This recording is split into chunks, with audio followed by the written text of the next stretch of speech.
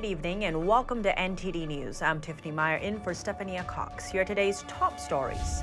The high-stakes debt ceiling deal faces its first test in Congress. Watch as the White House calls for support, while some Republicans vow to kill it even before it gets to the floor. 5 people are still unaccounted for. 2 days after an apartment building collapsed in Iowa, the city plans to demolish the building soon. Texas lawmakers close out their legislative session with a bill aiming to end equity and inclusion programs on college campuses. How are people reacting? Elon Musk takes a trip to China, hoping to expand Tesla's presence there. Find out what this could mean for his business as well as for China and the U.S. And China turning down a U.S. proposed meeting between the two nations' defense chiefs. Why won't the Chinese regime let the U.S. Defense Secretary talk with his counterpart in Beijing?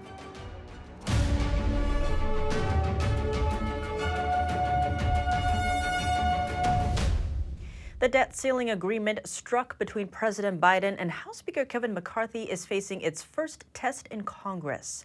Joining us now live is NTD's White House correspondent Iris Tao. Iris, why are some lawmakers challenging this deal, and what is it facing in Congress?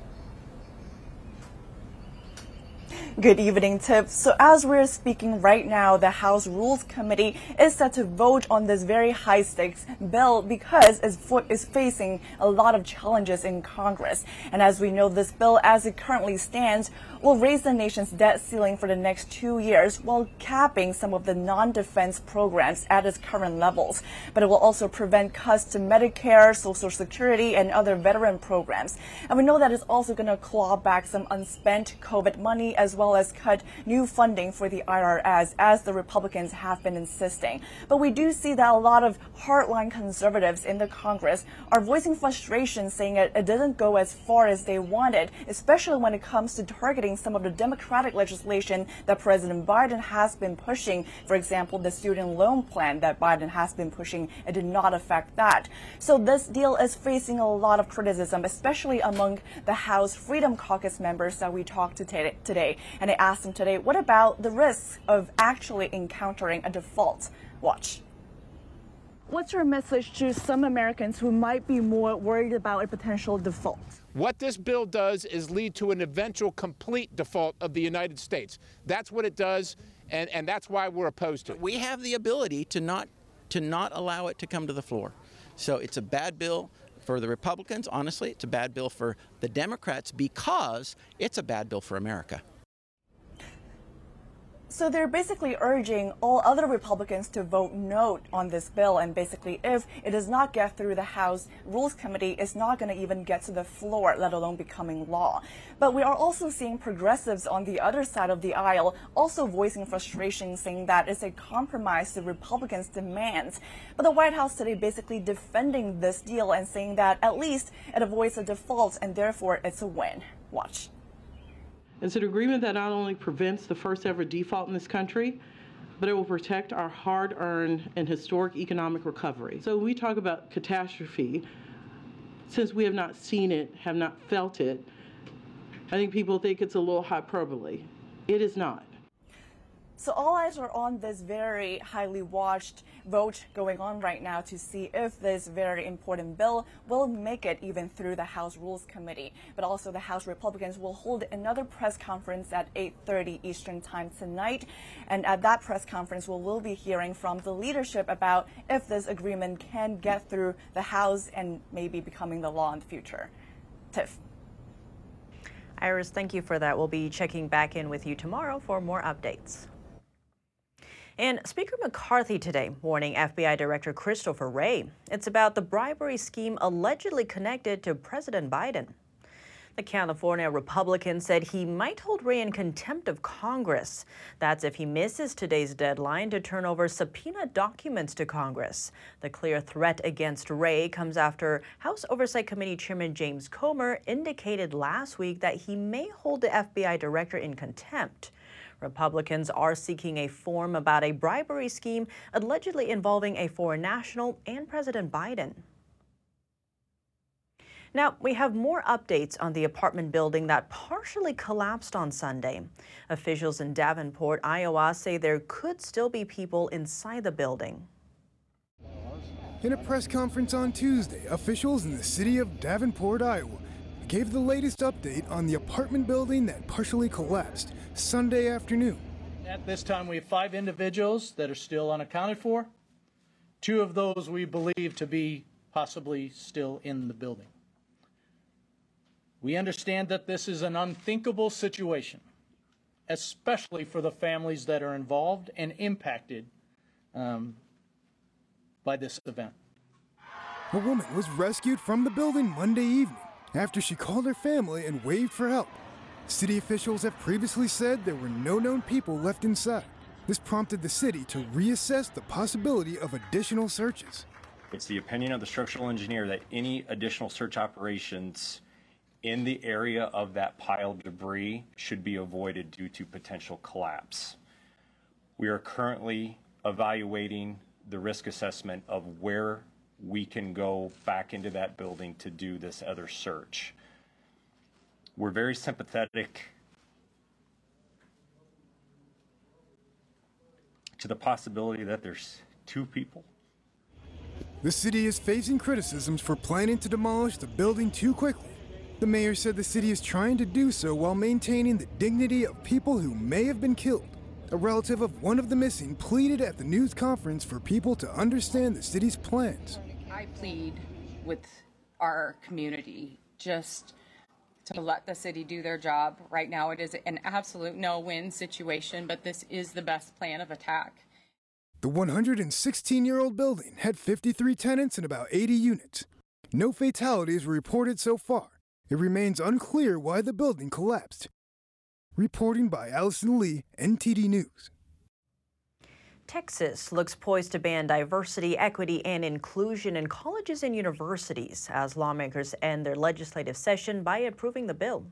NTD's Arlene Richards gets reactions from both sides. Both houses of the Texas legislature gavelled out on Monday with some historic votes, including a vote on Sunday that bans diversity, equity, and inclusion in colleges and universities. The controversial bill is now sitting on Governor Greg Abbott's desk, waiting for his signature. If he signs the bill, Texas will become the second state to make this ban a law. It would effectively ban colleges and universities from using state funds to design and administer DEI programs. Some Texas students and professors spoke out against the bill. Texas Students for DEI, a grassroots movement, said in a statement to the Texas Tribune, "Our lawmakers fundamentally misunderstand the role of DEI in reconciling a long-standing history of systemic exclusion in Texas's institutions of higher learning. DEI represents a dedication to create and maintain an open and supportive environment for all students, regardless of background." Texas professor Jen Ebeler said in a Twitter post, "Nobody was compelled to say or believe anything. It's always been about merit. DEI has nothing to do with affirmative action." This was in response to Senator Brandon Creighton's statement in favor of the bill. He said, "Today marks a victory for citizens' right to free speech under the First Amendment. Texas universities and our commitment to fostering true diversity and merit in higher education." I spoke with policy experts from the Heritage Foundation and the Texas Public Policy Foundation for their thoughts on the bill. Giving everyone an equal chance to succeed, making sure that every individual student gets the help that he or she needs is the right way to go, not treating people by identity group and presuming that because you have a certain identity, you have a certain viewpoint. We understand that racism exists and sexism exists, and these are still things that must be challenged. But the core belief that white supremacy permeates every aspect of American life is what DEI is based on. And this bill will close down the offices that push that belief. If the bill becomes a law, higher education institutions will be required to certify their compliance before spending any state funds. Arlene Richards, NTD News. Elon Musk back in the headlines, this time with a trip to China. As for what this visit signals to the business community and our pocketbooks here at home, we sat down with John Powson, former Chief Convergence Officer for British Telecom and author of Wireless Wars. John Powson, thank you so much for joining us. Great to have you on the show. Good to be here, Tiffany. Elon Musk is in China. He's meeting with China's Foreign Minister Qin Gan. They're talking about U.S.-China relations. China is a huge market for Tesla. And there have been two different statements coming out, right? One is that, the U.S.-China relations are inseparable, like conjoined twins. And Elon Musk is also saying they don't want Tesla to decouple. How should we read all of this? Well, look, Elon Musk is all about innovation, and he's about business. So he looks at the China market. China bought, I think, just under 7 million electric cars last year, biggest market in the world. Musk sold about 800,000 cars in the U.S. He's looking at a market 10 times bigger than what he's got otherwise. And, he's going to say what he has to make sure he can secure access to the Chinese market for his cars.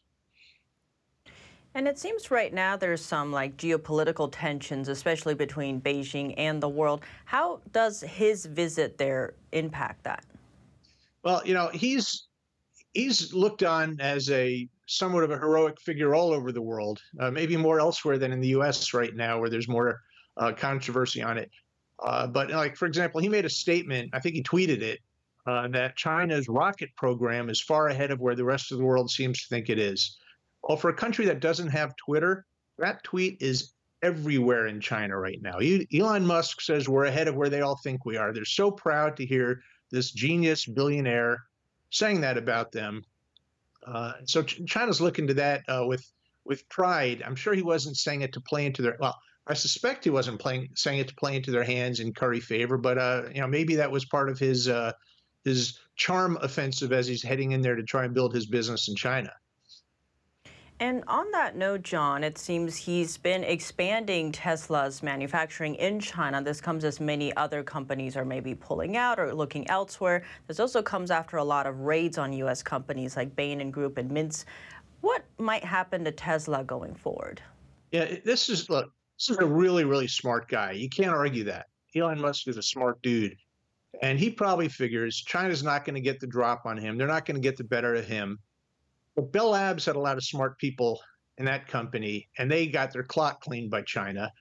The problem is Musk thinks of everything in terms of innovation and business, and he's really, really good at both. And he thinks they're not going to be able to beat me at this. China's not playing that game. This is a game of hegemony, world influence, and domination. And Musk can win his innovation game against China.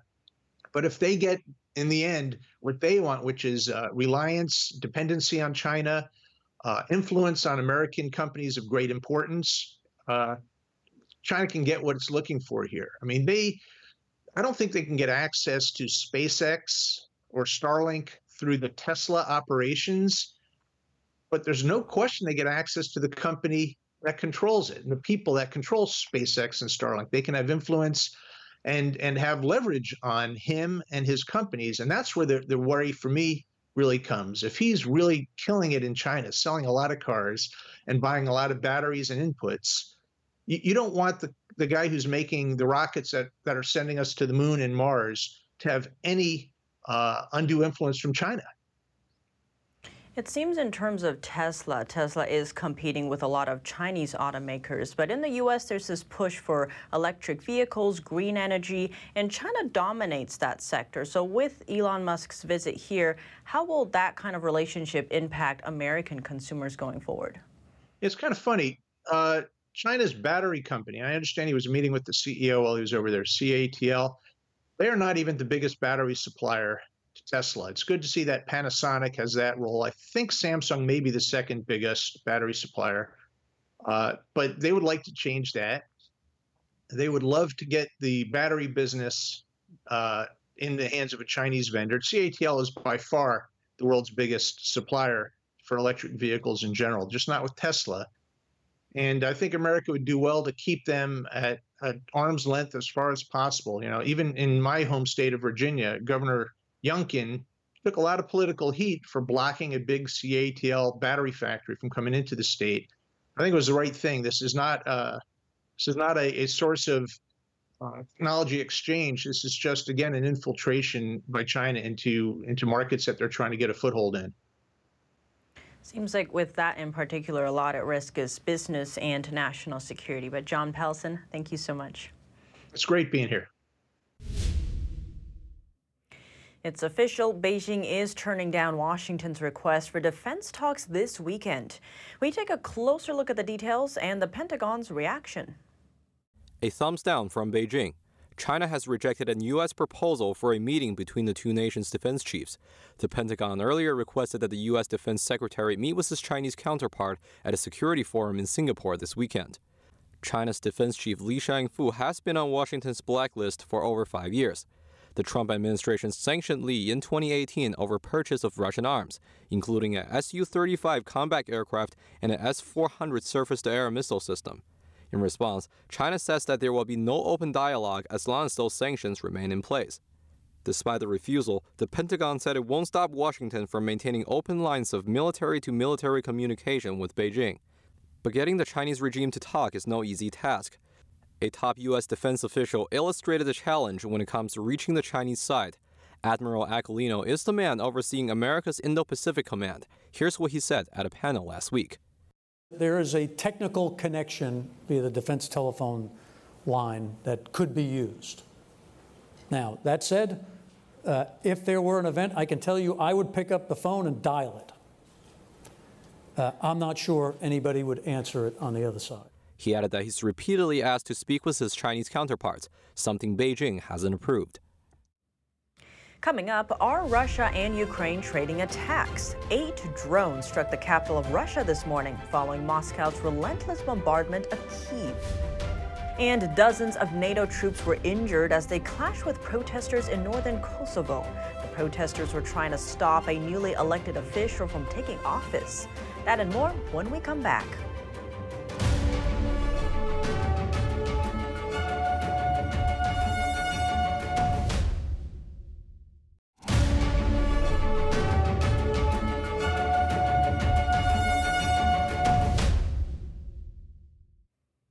Welcome back. We turn now to the Russia-Ukraine conflict. Moscow was hit with a rare drone attack this morning.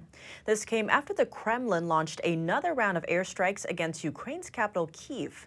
NTD's Sam Wong brings us the details. A rare drone strike hit 3 residential buildings in Moscow early Tuesday, forcing residents to evacuate their homes. According to the Russian Defense Ministry, the attack involved 8 unmanned aerial vehicles. 5 of them were shot down, and the navigation system of the 3 others were jammed, causing them to veer off course. Though the attack brought little damage and 0 casualties, 2 people sought medical attention for unspecified injuries but did not need hospitalization. Russian President Vladimir Putin blamed Ukraine for the incident, calling it a terrorist attack committed by the Kyiv regime. As you know, the Kyiv regime has chosen a different path, the path of attempts to intimidate Russia and Russian citizens with attacks on residential buildings. This, of course, is a clear sign of terrorist activities. A top aide to Ukrainian President Vladimir Zelensky denied the accusation, but said that he was pleased to watch. The incident marks the 2nd drone attack targeting Moscow in less than a month. Meanwhile, in Ukraine's capital, Russia made its 3rd assault on the city within 24 hours, launching a relentless wave of daylight and nighttime bombardments. The Kyiv military administration said that more than 20 drones were destroyed by air defense forces in Kyiv's airspace. Following the attack, 1 person died and 3 were injured when a high-rise building caught fire. In response to the incident, the White House said that it's still gathering information on the reports of drone strikes on Moscow, while reiterating that the U.S. does not support attacks inside of Russia. Sam Wong, NTD News. Protests in northern Kosovo have left dozens of NATO troops injured. Kosovo police say the situation in the region is fragile but calm. NTD's Jason Perry breaks it down. Protests in northern Kosovo became violent on Monday. 30 NATO troops and 52 protesters were injured in clashes outside a municipal building in northern Kosovo. Residents of the predominantly Serbian area of Kosovo don't want the newly elected Kosovar Albanian mayors to take office. The Albanian mayors were able to win the April elections in the Serb majority areas because the Serbs decided to boycott the elections just 2 days before the vote. They said their demands for more autonomy had not been met. So with only 3.5% voter turnout, Albanian candidates won the elections in 4 Serb-majority municipalities. Protesters attempted to block the newly elected mayors from entering the buildings as they clashed with Kosovo police and NATO troops. A local Serb politician blames the Prime Minister of Kosovo, McCarthy, for the situation. Serbs do not have problem with Albanians. We are facing with the problem with the regime of McCarthy, who is doing everything to make chaos here and to create chaos for Serbs, Albanians, and all others. And the Serbs were not the only ones who thought the Albanian mayors should not have forced their way into the offices in the ethnic Serbian municipalities. The United States and its allies condemned the move as well. On Tuesday, troops with NATO's peacekeeping Kosovo force, also known as KFOR, stood on guard outside a municipal building in Leposavic in northern Kosovo, and local Serbs held a peaceful protest nearby. Kosovo's prime minister added this. Our police and KFOR are the border between violent extremists and peaceful institutions. In the last few hours, our institutions have intensified communication with international partners to an even greater degree, because we have the common aim of calming the situation. Kosovo police said in a statement that the situation in the region was fragile but calm. And Jason, can you please give us a little background information on the situation between the Serbs and Albanians in Kosovo? Sure. Thank you, Tiff. The situation in Kosovo can seem a little complicated for those who don't know about this East European nation.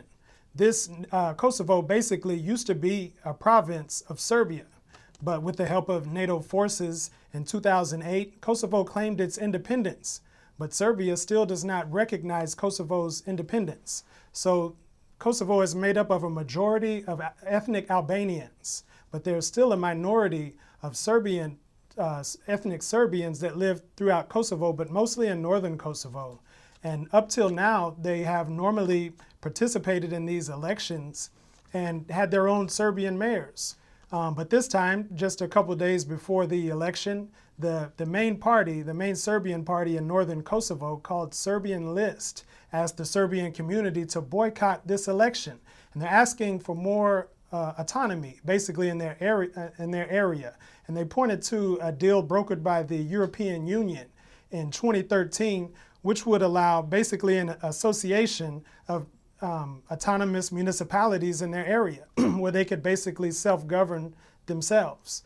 But the Kosovo government currently rejects that idea, saying it would be like having a mini-state within our state. And so that's where we stand now. Thanks for explaining that. So how long do you think these protests in northern Kosovo will last? Just given the political division that has been there for so long, it's kind of hard to predict. But currently we have Kosovo peacekeeping forces that are there with NATO troops, which is also called KFOR. So right now they're stabilizing the situation. And so far it's been peaceful today. Nothing too extreme happened today. But the NATO has just announced that they're going to send 700 more NATO troops to Kosovo. And they're also putting another battalion of troops on high readiness for just in case things may get worse in the future.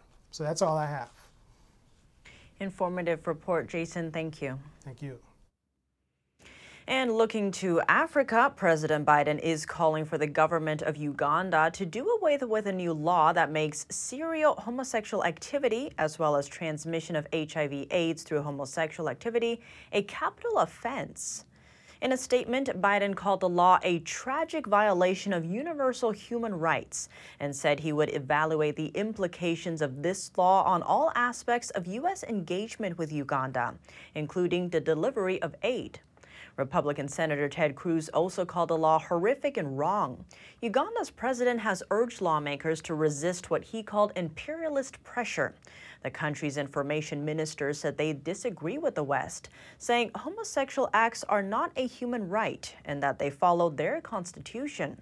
The law itself does not criminalize merely identifying as LGBTQ. The U.S. is sanctioning individuals in China and Mexico. The entities are being accused of enabling counterfeit fentanyl-laced pills. We sat down with former ICE Special Agent Victor Avila and author of Agent Under Fire. Victor Avila, thank you so much for joining us. Great to have you on the show. Thank you for having me back. The U.S. today slapped sanctions on 17 people and entities based in China and Mexico. That's for their role in the fentanyl epidemic. How do these sanctions help end this epidemic? Well, first of all, I got to say it's a good step forward by this administration to do these and impose these sanctions, something that I've been calling for a long time.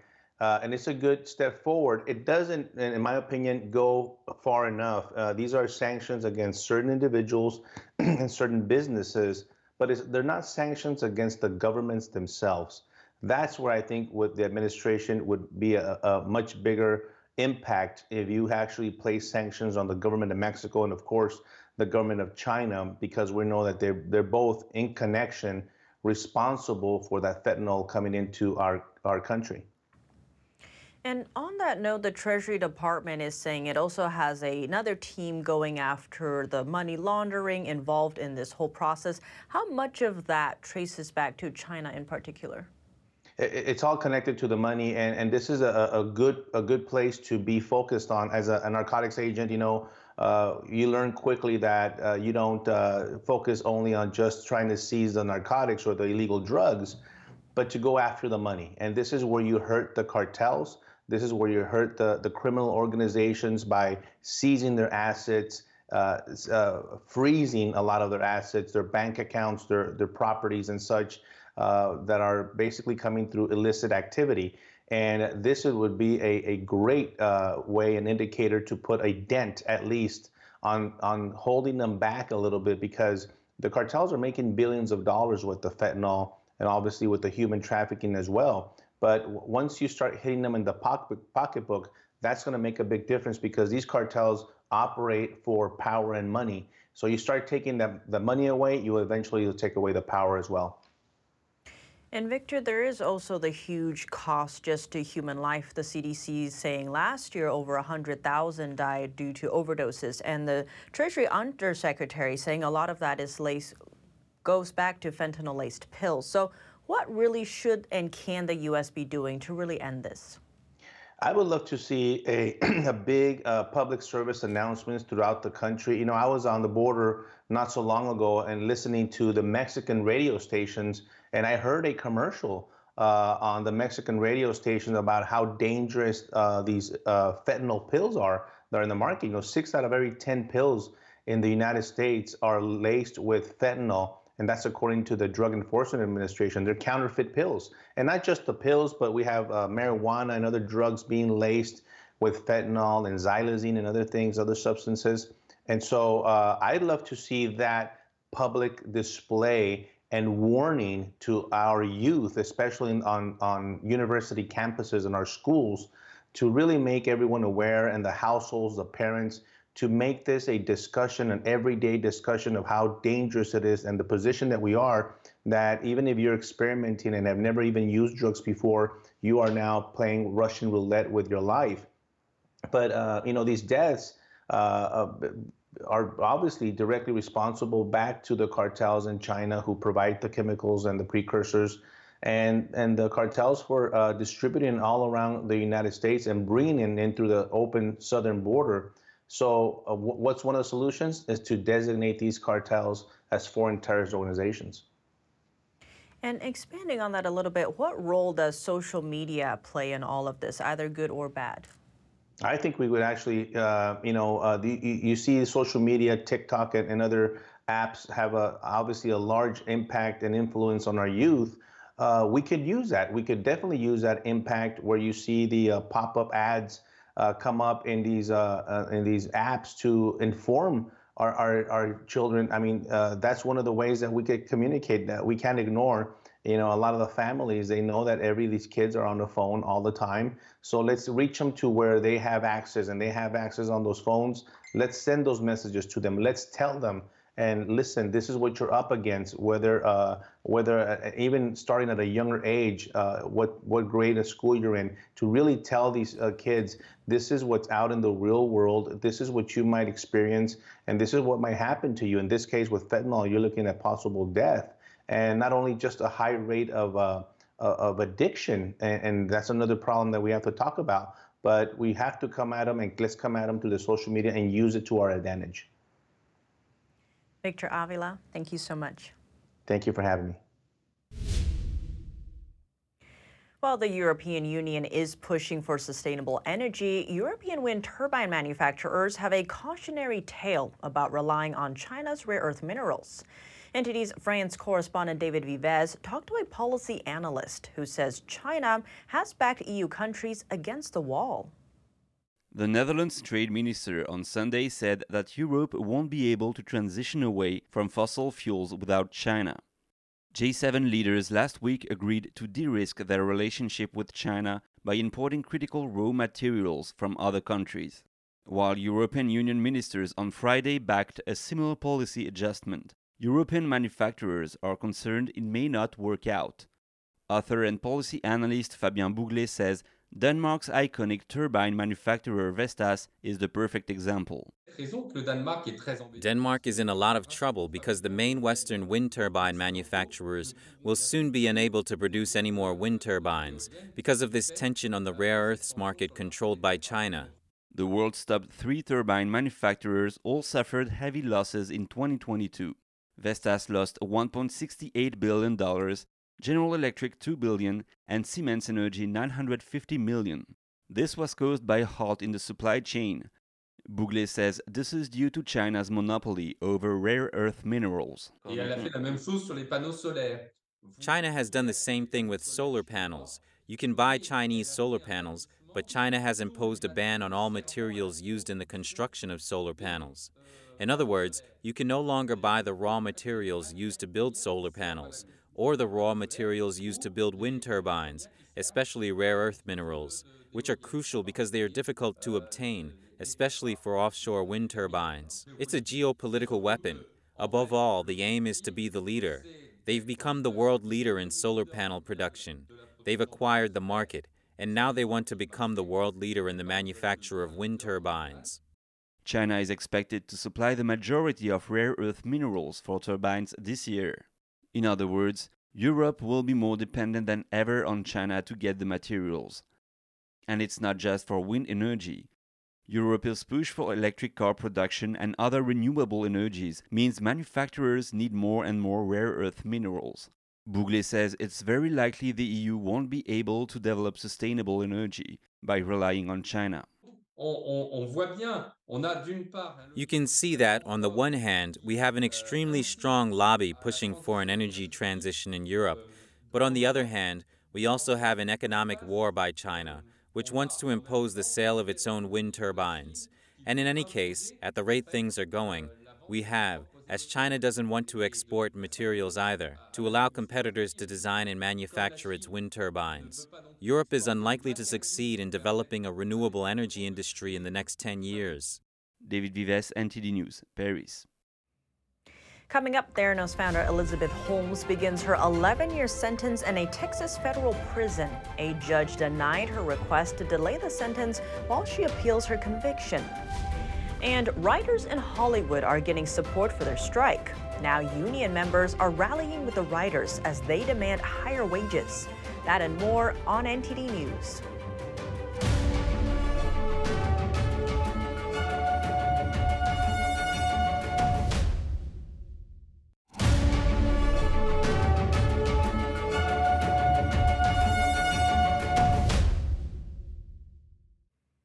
Welcome back. Theranos founder Elizabeth Holmes starts her 11-year prison sentence today. A court denied her request to delay the sentence after she was convicted of defrauding investors and patients with her startup. After heading a now-failed blood testing startup once valued at $9 billion, Elizabeth Holmes will begin serving her prison sentence on Tuesday for defrauding investors. U.S. District Judge Edward Davila set the date on May 17th for the 39-year-old to begin serving 11 years and 3 months in prison at a women's prison camp located in Bryan, Texas. Holmes rose to fame after claiming Theranos small machines could run an array of diagnostic tests with just a few drops of blood. She was convicted of fraud at trial in San Jose last year. She had asked the 9th U.S. Circuit Court of Appeals to pause her sentence on April 25th, 2 days before she was originally to report to prison. The court denied that request. Davila had previously rejected her argument that the appeal is likely to result in a new trial, which would have given her a chance to remain free on bail. Prosecutors said during the trial that Holmes misrepresented Theranos' technology and finances. Holmes testified in her own defense, saying she believed her statements were accurate at the time. Holmes' co-defendant, former Theranos president Ramesh Belwani, was convicted of defrauding Theranos investors and patients at a separate trial and was sentenced to 12 years and 11 months in prison. His requests to remain free on bail were also rejected. Forbes dubbed Holmes the world's youngest female self-made billionaire in 2014 when she was 30, and her stake in Theranos was worth $4.5 billion. Union members are now rallying in solidarity with striking writers in Los Angeles. They say they support strikers' demands for living wages amid inflation. Here's the latest. Hundreds of union members rallied in downtown Los Angeles last Friday in a show of unity with striking writers. Organizers said the participating unions represented more than 200,000 workers with collective bargaining agreements also due to expire in 2023. The union represented members from the tourism and hospitality industries, teachers, logistic workers, and public employees. I don't think the end of 2023 is going to be the end of it. I think that right now we're seeing the rises large in labor movement in America since the 50s, and it's only going to continue to grow as long as workers aren't being given safe working conditions, fair wages, and being able to live in the country that they work in. So as long as workers, whether or not they're union, are getting a fair share, we're going to continue to see a labor movement happen. Those rallying in the crowd said they felt the union's show of support and solidarity. You know, these corporations, the CEOs change with the seasons, and you know, for us, it's like we put in the work and the time and the effort into making shows and films really great. It's about time that they pay up. You know, it's about fairness, and I think it says a lot about LA. You know, LA, it is a union town. You know, we do have powerful unions, and that's also how we're able to live and survive, and ultimately, hopefully, be able to thrive in this economy. The Writers Guild of America stopped working on May 2nd after failing to reach an agreement for higher wages with Hollywood studios including Disney, Netflix, and Warner Bros.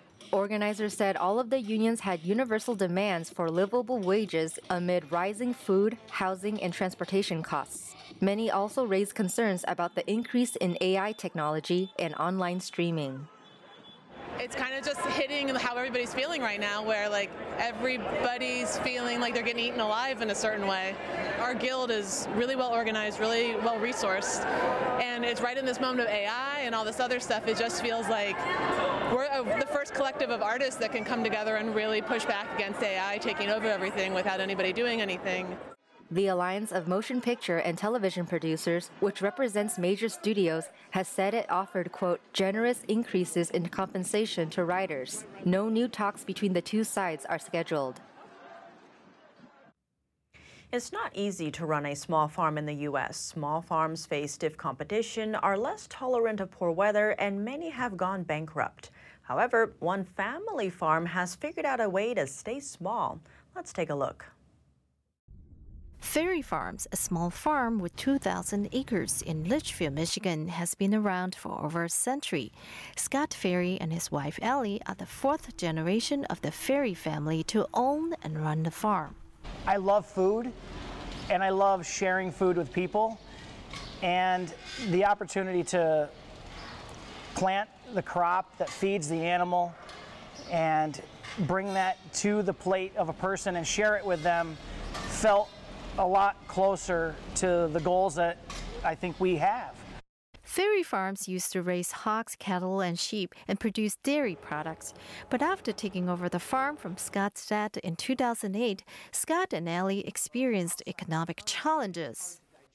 You're selling your finished good at a wholesale price, you're paying retail for everything, and it just financially is hard to be sustainable on a smaller scale. In 2018, the ferries closed the dairy operation due to high costs. USDA data shows that dairy businesses were profitable only 1 year out of the last 10. But during the COVID pandemic, the ferries saw a new trend. When consumers couldn't find meat in the grocery stores, they turned to local farms. And it was a dramatic increase in our ability to service our community.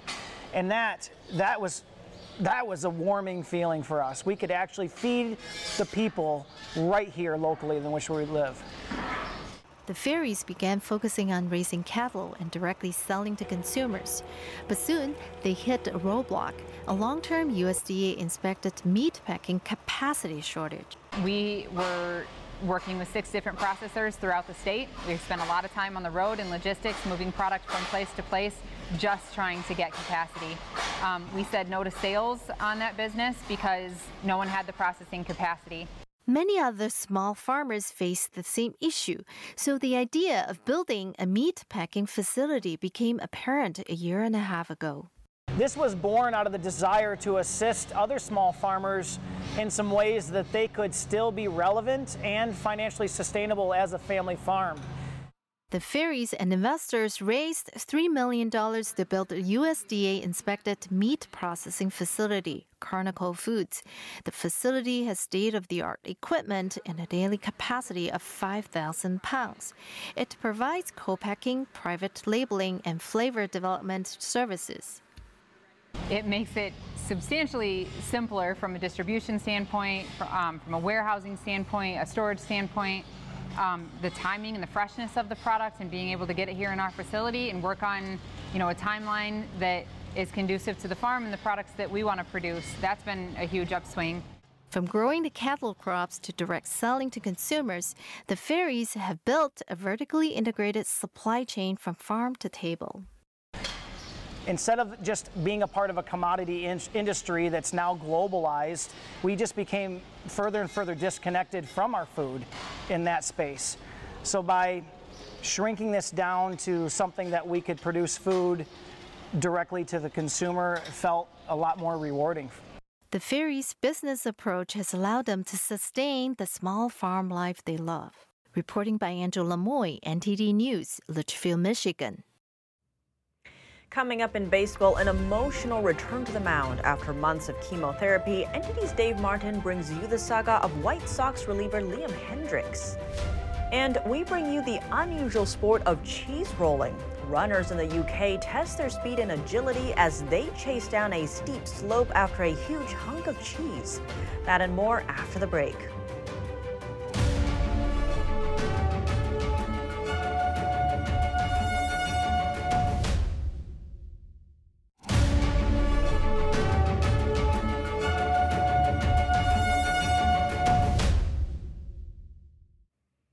Welcome back, and now for your sports news, here's NTD's Dave Martin with a report on how fans' eyes are now focused on South Florida.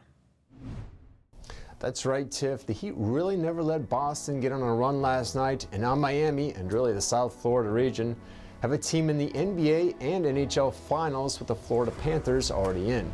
Now, no city has ever been champs of both sports at the same time. The New York came very close back in 1994 with the Rangers and Knicks. The Heat and Panthers actually share similarities beyond their hometowns, though. Both are the lowest seeds in their playoffs, both had to slay the team with the best record in the first round, and both nearly swept their conference finals opponents. I'll grant that the Celtics forced their way back from a 3-0 deficit, unlike the Carolina Hurricanes that went down 4-0 to Florida. But both will have their work cut out for them next round. The Heat will have to find a way to slow down two-time MVP Nikola Jokic, who carved up the Lakers and Anthony Davis in the last round.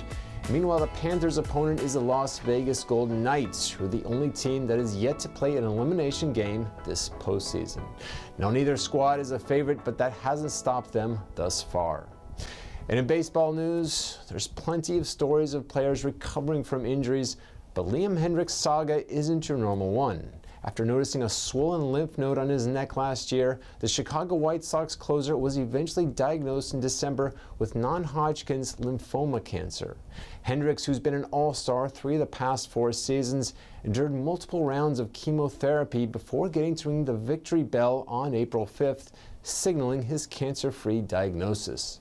He then made 6 appearances for Chicago's minor league team before making his emotional season debut last night, complete with several standing ovations. And moving on to your sports viewing schedule tonight, no NBA or NHL playoffs, but we have a full slate of baseball games as all 30 teams are in action, including the Tampa Bay Rays, who will start leading Cy Young candidate Shane McClanahan against the Chicago Cubs. And that's it for your sports news today. Tiff, over to you. And turning now to a somewhat unusual English tradition, cheese rolling. In the annual competition in the UK, runners chase a 7-pound hunk of cheese down a very steep hill, and the winner gets to keep the cheese. NTD's Malcolm Hudson was there. In the idyllic English countryside, hidden in the woods, hundreds of people gather for cheese rolling. A 7-pound wheel of cheese is released down the incredibly steep hill, and dozens of people hurtle after it, sometimes flying through the air as much as the cheese itself. People come from all across the world, like this man from Tennessee. So you've just run down the hill. How do you feel? Oh, it's exhilarating. It was so much fun. Historical records for this extreme sporting tradition date back at least 200 years, and it's believed to be around 600 years old. There are multiple races throughout the day, and the winner of each race wins the cheese. And how do you feel having won the race? We're excited, but I can't eat cheese. We can't eat cheese. The world-famous event went ahead despite safety concerns from the local council. There are often injuries of one kind or another. A sports team catches people at the bottom of the hill. They say they've been doing it for 10 years. Yeah, they come down at some pace, but we're used to it, so. Yeah, it's good fun. You see all the people running down, you get a good view as well. It's always good, especially as there's thousands of people here. So, yeah, we just put our shoulders on the line and smash them, really. They also help people who have been hurt. Stewie Hendry sets the races and comes dressed for the part. This hat's like 14 years old. It's like living a dream. I can't believe it's still together. I washed it this year. My wife's like, why have you still got that? This old tradition means a lot to the locals, and for everyone involved, it's good old-fashioned fun. Malcolm Hudson, NTD News. And if you have any news tips or feedback for the show, you can email us at eveningnews@ntd.com. That's all for today's news. Thanks for tuning in. I'm Tiffany Meyer. Good night.